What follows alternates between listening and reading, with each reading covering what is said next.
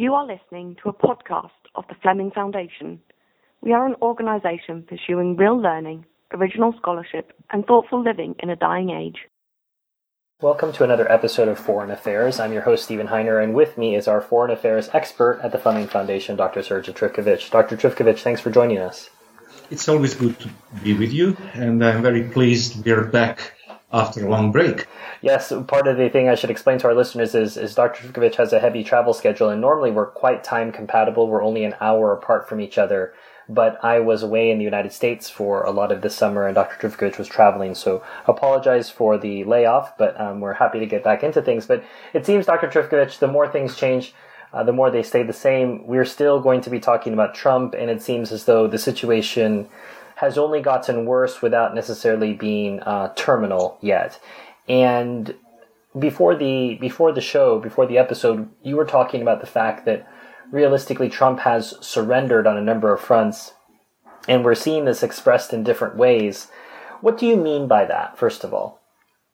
Well, if we look back at his first major foreign policy speech during the campaign, which I believe was at the end of May or early June of last year, he was quite specific on the principle of giving up on the concept of the global empire and exceptionalism, and he even reiterated that in his inaugural speech on January 20th. We are not going to tell other people how to arrange their lives and so on. Also during the campaign and in that particular speech, but also later on in the commander-in-chief debate, he stated several heretical things from the viewpoint of the Washingtonian duopoly. He expressed doubt about the utility of NATO. He called it obsolete and said that in the struggle against terrorism, we may need a different mechanism. He also repeatedly said that Crimea is none of our business, and he would improve relations with Russia and jointly focus on the struggle against terrorism. He also said that we should withdraw from Afghanistan altogether because it's an unwinnable war and that it's a long road to nowhere, or words to that effect. And on Saudi Arabia, he also sounded a note of warning where he said that we would cooperate with those who fight ISIS if they're serious about it and if they're good to us. And I think it was a clear reference to the Saudis surreptitiously helping ISIS get onto its feet in the early days and then suddenly becoming part of the coalition against it. And as we've seen over the past, 7 months, he has gradually given up on practically all of those. I think that the pivotal moment was as early as February 17th, and not many people remember the occasion, but I do because I found it remarkable. It was the Security Conference in Munich in Germany, where Vice President Pence said that NATO remains the foundation of U.S. defense policy, and he also traveled on to Brussels, where at the headquarters of the European Union, and let me add that Trump was distinctly Eurosceptic during the campaign. He congratulated Nigel Farage of UKIP, the United Kingdom Independence Party, which is of course against the EU, on the Brexit referendum on June 26th. And Mike Pence, after Munich, went to Brussels and said that the United States supports the European Union and further European integration. And it sounded as if Trump didn't exist, or rather as if Trump's statements and commitments didn't really matter. And of course, the Europeans were profuse in their praise of the vice president. And there was even, I believe, in The Guardian of London, an article praising the fact that, after all, there are some adults in the White House. Yes. And also in the month of February, he appointed McMaster as Flynn's replacement at the National Security Council, and McMaster's is an establishmentarian through and through. He regards Russia as a rival and as a potential enemy. He believes in the projection of power, and he is certainly not someone who would be prone, like Flynn had been, to look upon Moscow as a potential partner and even an ally when it comes to fighting terrorism. Trump, during the campaign, was also extremely cautious about Syria. In fact, he expressed strong reservations about any intervention there, and it was obvious that he believed that it would be better to leave Bashar al-Assad in place.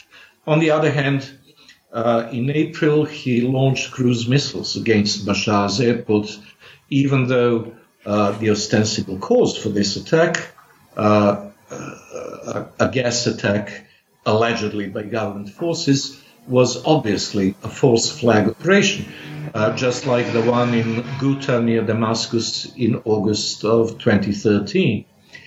And 3 weeks ago, or maybe a month ago, he gave a speech in which he outlined his new strategy for Afghanistan. And sadly, it's neither new, nor is it his, nor is it really a strategy. Because increasing the U.S. troop contingent from 8,500 to 12,500 is not going to achieve anything that 100,000 could not achieve a decade ago. And on that occasion, his first speech to the nation, he said, well, my instinct is to follow my commitments and gut feelings, but once you're in the Oval Office, the responsibility of it all makes you see things in a different light. And my impression is that being in the Oval Office, he sees things in a different light because of the people around him, including also the Defense Secretary Mattis. If you look at the photograph of Trump's first telephone conversation with Vladimir Putin from February, practically no one is there any longer, in particular Steve Bannon and Flynn. And also on 12th of July, after the meeting with Putin in Hamburg at the G20 meeting, he said, it is time to improve relations with Russia, and we can do it. On the very same day, Nikki Haley at the United Nations, and after all, she, as ambassador to the UN, has a cabinet rank, said, we do not trust Russia and we will never trust Russia. And Defense Secretary Mattis traveled to Kiev 2 weeks ago and expressed strong support for the Ukrainians, and ditto Vice President Pence, who also went to the tiny former Yugoslav Republic of Montenegro, which is a mafioso state par excellence, and where the majority of people actually opposed joining NATO, which does nothing by entering NATO to improve the security of any member country.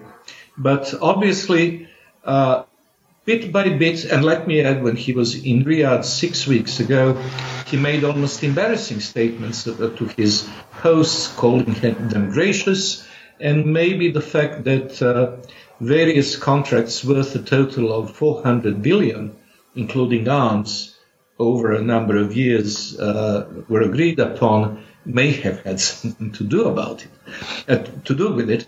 And also it's unfortunate that the anti-Iranian rhetoric is escalating at a time when getting entangled in another Middle Eastern imbroglio is the last thing we need. And it would be prudent not to support too overtly or too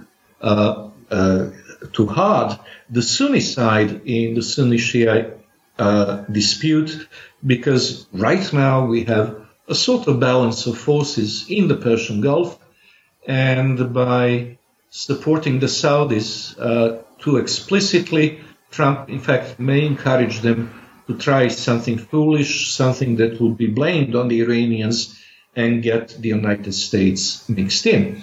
Finally, let me add that on North Korea, he has tried to exert pressure on China. We know that, of course, China is the main source of North Korean revenue, such as it is, and also foodstuffs. But with the Chinese, if you want to achieve results, you have to do it in line with their self-respect, which is a very important factor, and their preference for quiet diplomacy, which has been honed over 2.5 millennia of continuous history. So I think that and let me add another detail. When he was on board the USS Gerald Ford, it was in the first week of March, he talked about 12 carrier task forces, and if you are giving up on the concept of global empire and policing the oceans and being never more than 1,000 miles away from the nearest shore, then you certainly don't need 12 task forces, because quite apart from the faulty concept of imperial power projection, aircraft carriers are fast becoming obsolete because carrier killer missiles make it imperative to stay away from their range, but then your aircraft on board the carriers are also out of range of their potential targets. So just as the battleship became obsolete when the British had 2 of their own sunk by the Japanese off the coast of Malaya in December 1941, likewise investing into super expensive carriers with aircraft that have the range of 500 miles simply doesn't make conceptually and practically any sense. There's such a charismatic power behind the aircraft carrier, Dr. Trifkovic. I think that's probably why we see Britain having aircraft carriers with no aircraft, because it's so important for people to get this idea, yes, we're building an aircraft carrier. That means we're strong as a nation. Obviously, there's a lot that you talked about there, and I have to be respectful of your time and our listeners' time. So I'm only going to pick 2 avenues to go down. One is it not in China's long-term strategic interest to continue to keep North Korea as a buffer state? So we do not have alignment, the U.S. or the U.S.'s partners in that region, with China and potentially with Russia on how North Korea can be handled. And then secondly, which addresses the larger scope of what you discussed, is I'm not asking you to be a mind reader, but what do you think has caused this complete capitulation from Trump? I mean, I suspect that part of it is that his gut has served him very well, but that was business and this is government, and those are completely different things.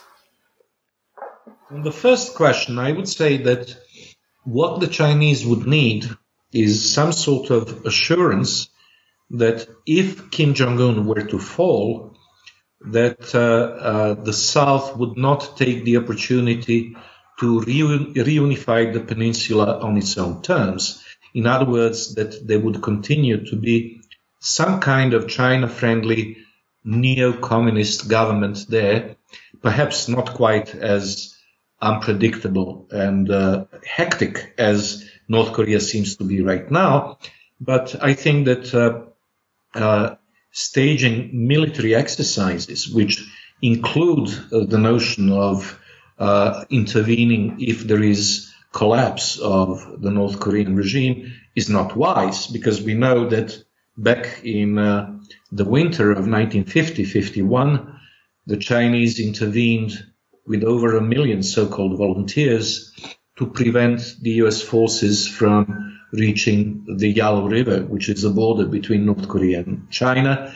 And General Douglas MacArthur was even proposing to President Truman the use of nuclear weapons, which Truman wisely declined.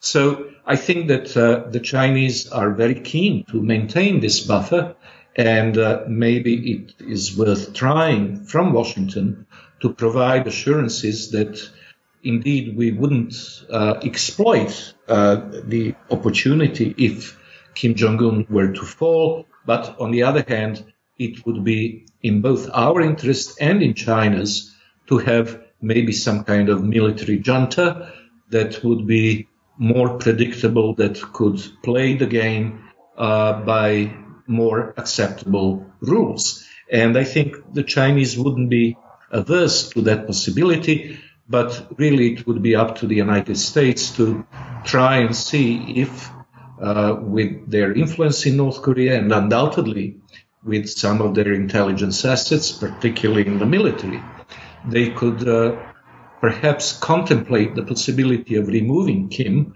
while at the same time having U.S. guarantee that there is no game plan to unify the peninsula under Seoul and to eliminate the buffer by getting South Korean troops and perhaps even U.S. troops all the way up to the Chinese border. As for the second question, I think the problem is that there is something of a gap between Trump's gut feelings, which have served him well during the campaign, and Trump's understanding of the obstacles which he was going to face. Trump is not an intellectual like Steve Bannon, and Trump is not a person of strong principles.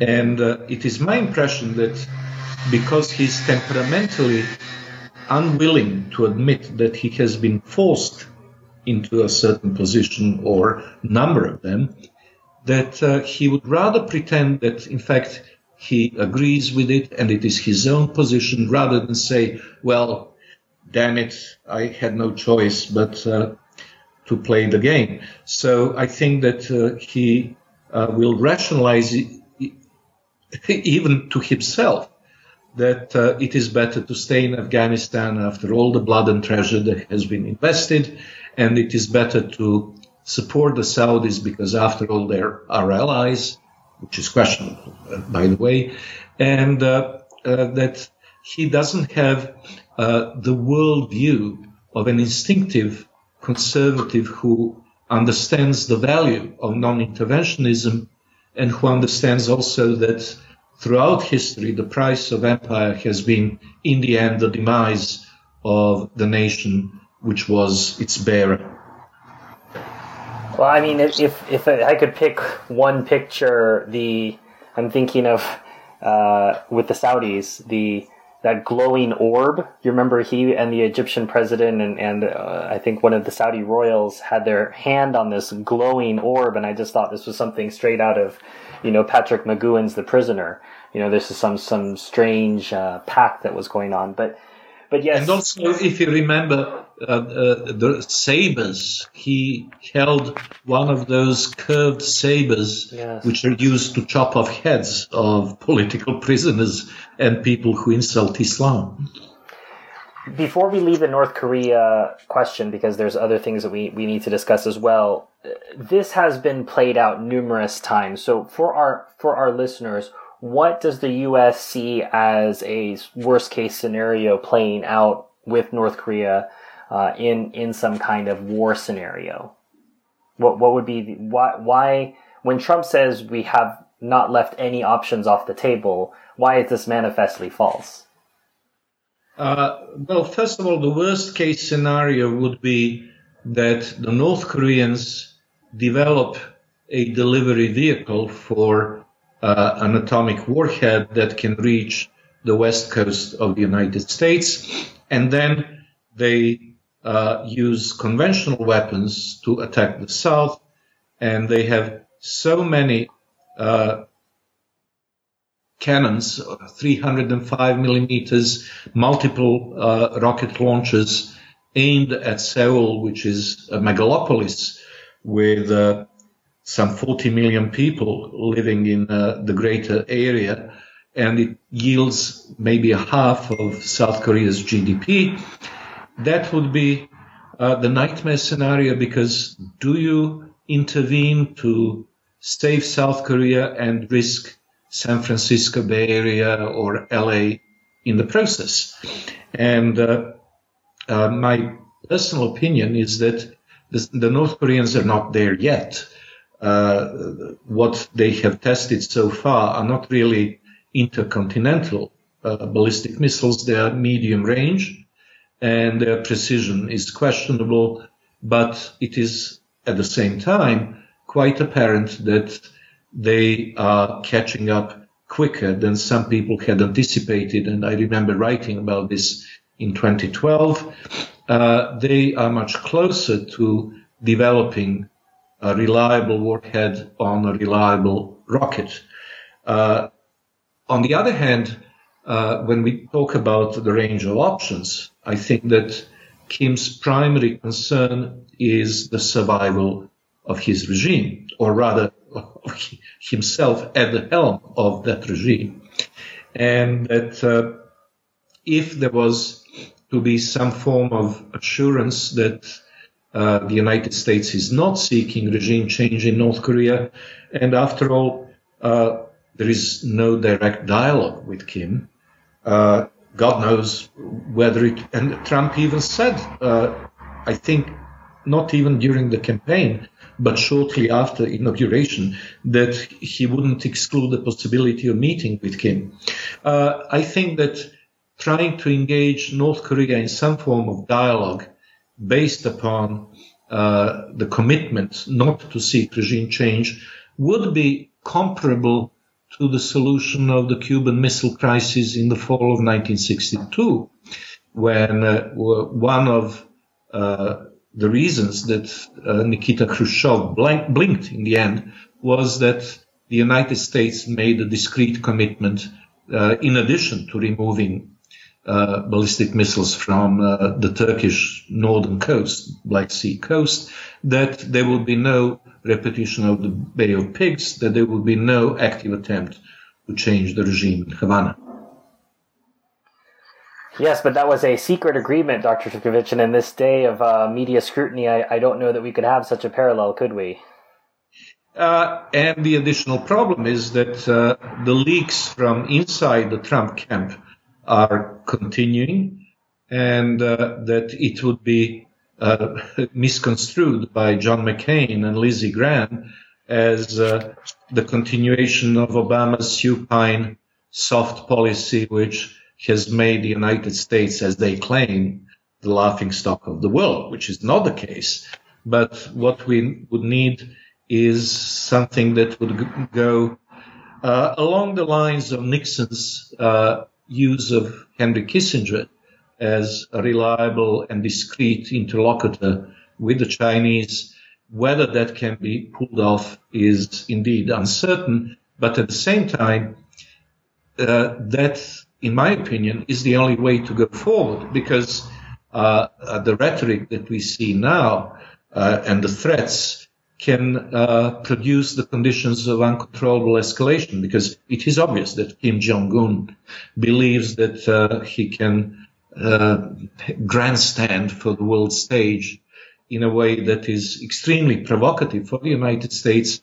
And with Trump's temperament, I can understand why the South Koreans are extremely nervous. That's why the South Korean president, Moon, told Putin at the Vladivostok summit 10 days ago that he agrees with his approach to the North Korean problem. And Putin, of course, is favoring negotiations that would include Pyongyang. Well, of course, Putin, one of the adults in the room, probably is one of the best potential partners we could have. We'll come back to him. I do want to come to North America, or the North America, South America, the continents there, because since we've spoken, there's been not quite regime change, but near regime change in Venezuela, and Trump, using the same sort of rhetoric towards North Korea, said that there were all options available to deal with the Venezuelans, extending the idea of getting back into South American politics via some kind of military intervention. Can you tell us, our listeners, a bit about the situation in Venezuela and what possible good a U.S. intervention would have there? Well, we've had de facto abolition of democracy with a sham election that produced a quasi-legislative body that replaces parliament. And even though one is inclined to say that whatever happens, we should stay out of it, there is no doubt that the behavior of the successors of the illustrious great leader leaves a lot to be desired, and political condemnation is in place. But the logistics of an actual military intervention would be awesome, and it would certainly result in a very negative reaction, even from those regimes in South America that are US friendly, such as Argentina and Chile, and Uruguay, not to mention Mexico, the Central Americans, and the Colombians and Peruvians. What I think may happen in Venezuela is that because it is not a developed totalitarian autocracy, that with the hyperinflation and the collapse of living standards and the collapse of utilities, we may actually see riots and disorder in the streets and regime change from within. And it would be extremely unwise for the United States to get involved in any shape or form. Venezuela is not yet Cuba 1960-61. If we look at the political scene until a few months ago, there was in fact very articulate and very active opposition. They are not being thrown into jail and executed just as yet. And I think that the potential is there for the Venezuelan people not to buy the rhetoric of Bolivarian demagoguery any longer, and that it is in fact an even bet that there may be a regime change in Caracas from by the Venezuelans' own effort. One of the regimes that the Venezuelans have some kind of relationship is the Russians, and this goes back to an ongoing theme. You mentioned it earlier, and we've seen it in the election. The partnership or lack of partnership with Russia, which has deteriorated to the point where the United States is now expelling Russian diplomats and then ransacking those consulates. For our listeners who don't know what the custom is regarding such properties, can you let them know what happened and what this spells for on our ongoing relationship with the Russians? There is something called the Vienna Protocol on Diplomatic Relations. In its present form, I think it's been in existence since 1961, certainly since the early 60s, where diplomatic and consular premises are treated as that country's territory and are as such inviolable. I don't think that there was anything to be gained from this violation of the Vienna Convention, because the Russians wouldn't be foolish enough to leave behind any classified materials. It was simply a provocative gesture, which is tragic because overall, if we assume that global hegemony is not the objective, then it is indeed quite clear that there are no insoluble geopolitical issues between the United States and Russia, that they belong to the same civilizational circle, and that they have the same problem in jihadism. The Russians, of course, had their own share of terrorist attacks in Moscow, and with the downing of various airplanes, the one that flew from Sharm el-Sheikh to St. Petersburg last year. And overall, I believe that what Putin said at the Munich Security Conference in 2008, we want better relations, but you have to recognize that we have our interests, not only in our own country, but also in the immediate area surrounding us, implied a traditional approach to diplomacy, which has been in place since the Peace of Westphalia, 1648, when the sovereign nation state became the unit of international relations. On the other hand, the United States, since the end of the Cold War, has followed what I would like to call deterritorialized approach to global affairs. Every spot on this globe is equally important, because if you postulate, as George Bush did in the Strategic Doctrine in 2002, and it was reiterated in Obama's doctrine in 2014, it is obvious that there will be no recognition that the near abroad is a legitimate sphere of interest. That's why we had the Ukrainian crisis.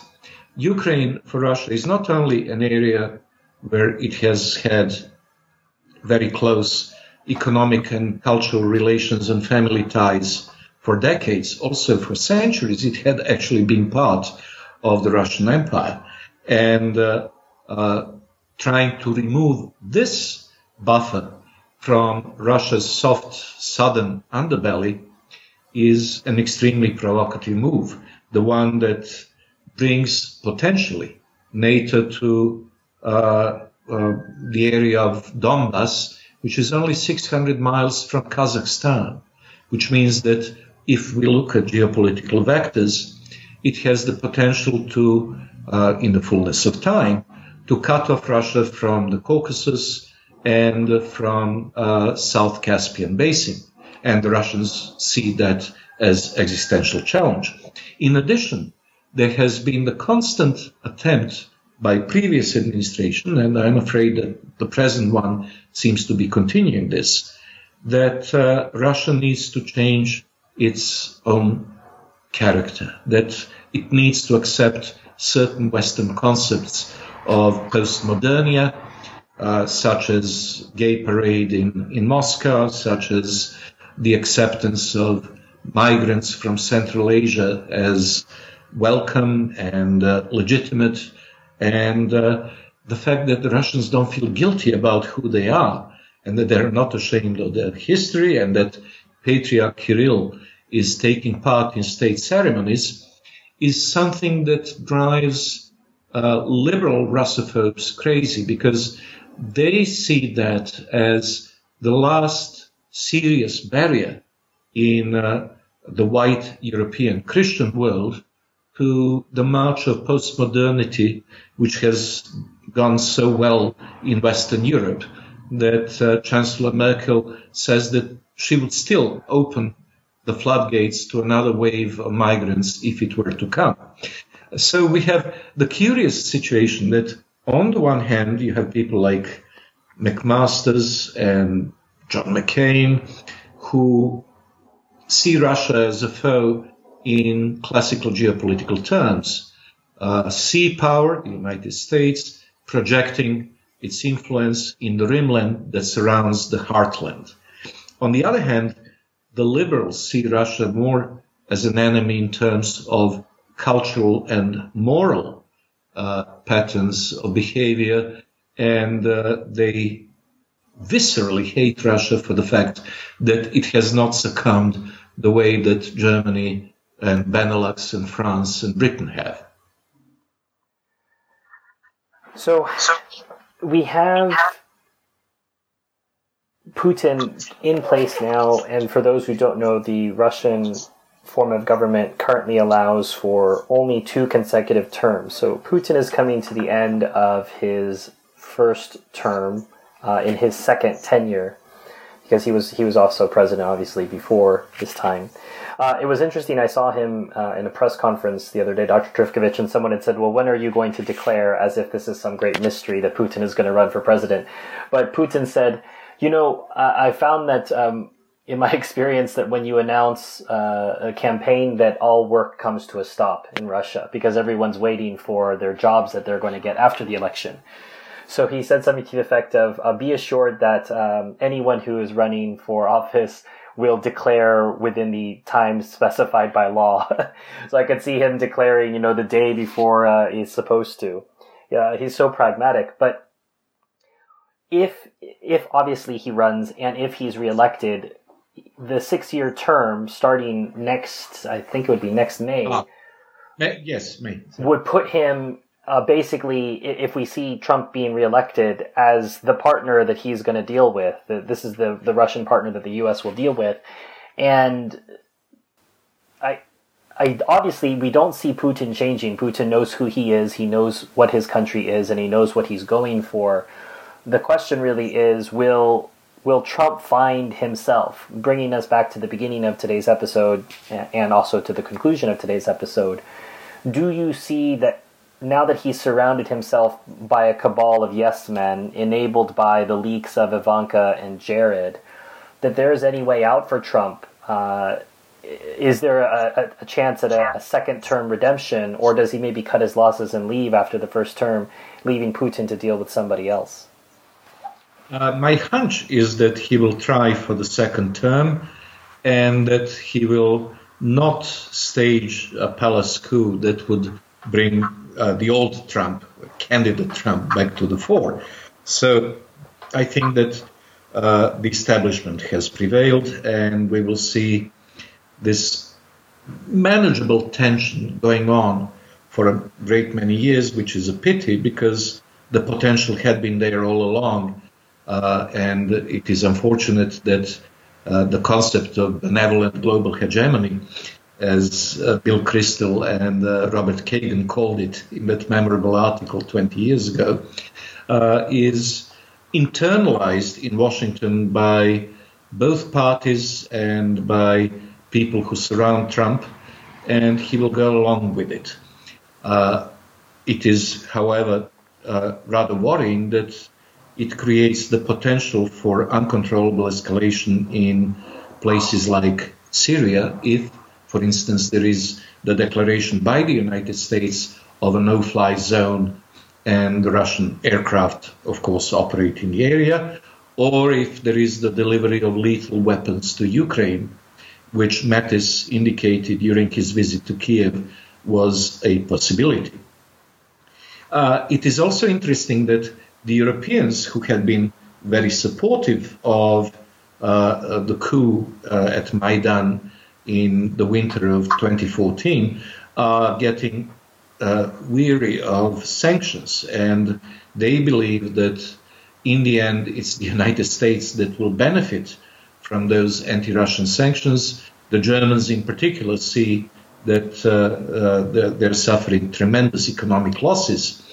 And I think that if Trump at least tries to roll back the straitjacket that the Congress imposed on him with the vote on sanctions in July, which, by the way, in the Senate, I think was 98-1 with one abstention, if he tried to at least get Congress to, and we will have to see the result of midterm elections for this, to let the president run the foreign policy strategy, which is not the case right now, because for as long as you have imposition of congressional straitjacket, he is not really able to exercise his prerogatives.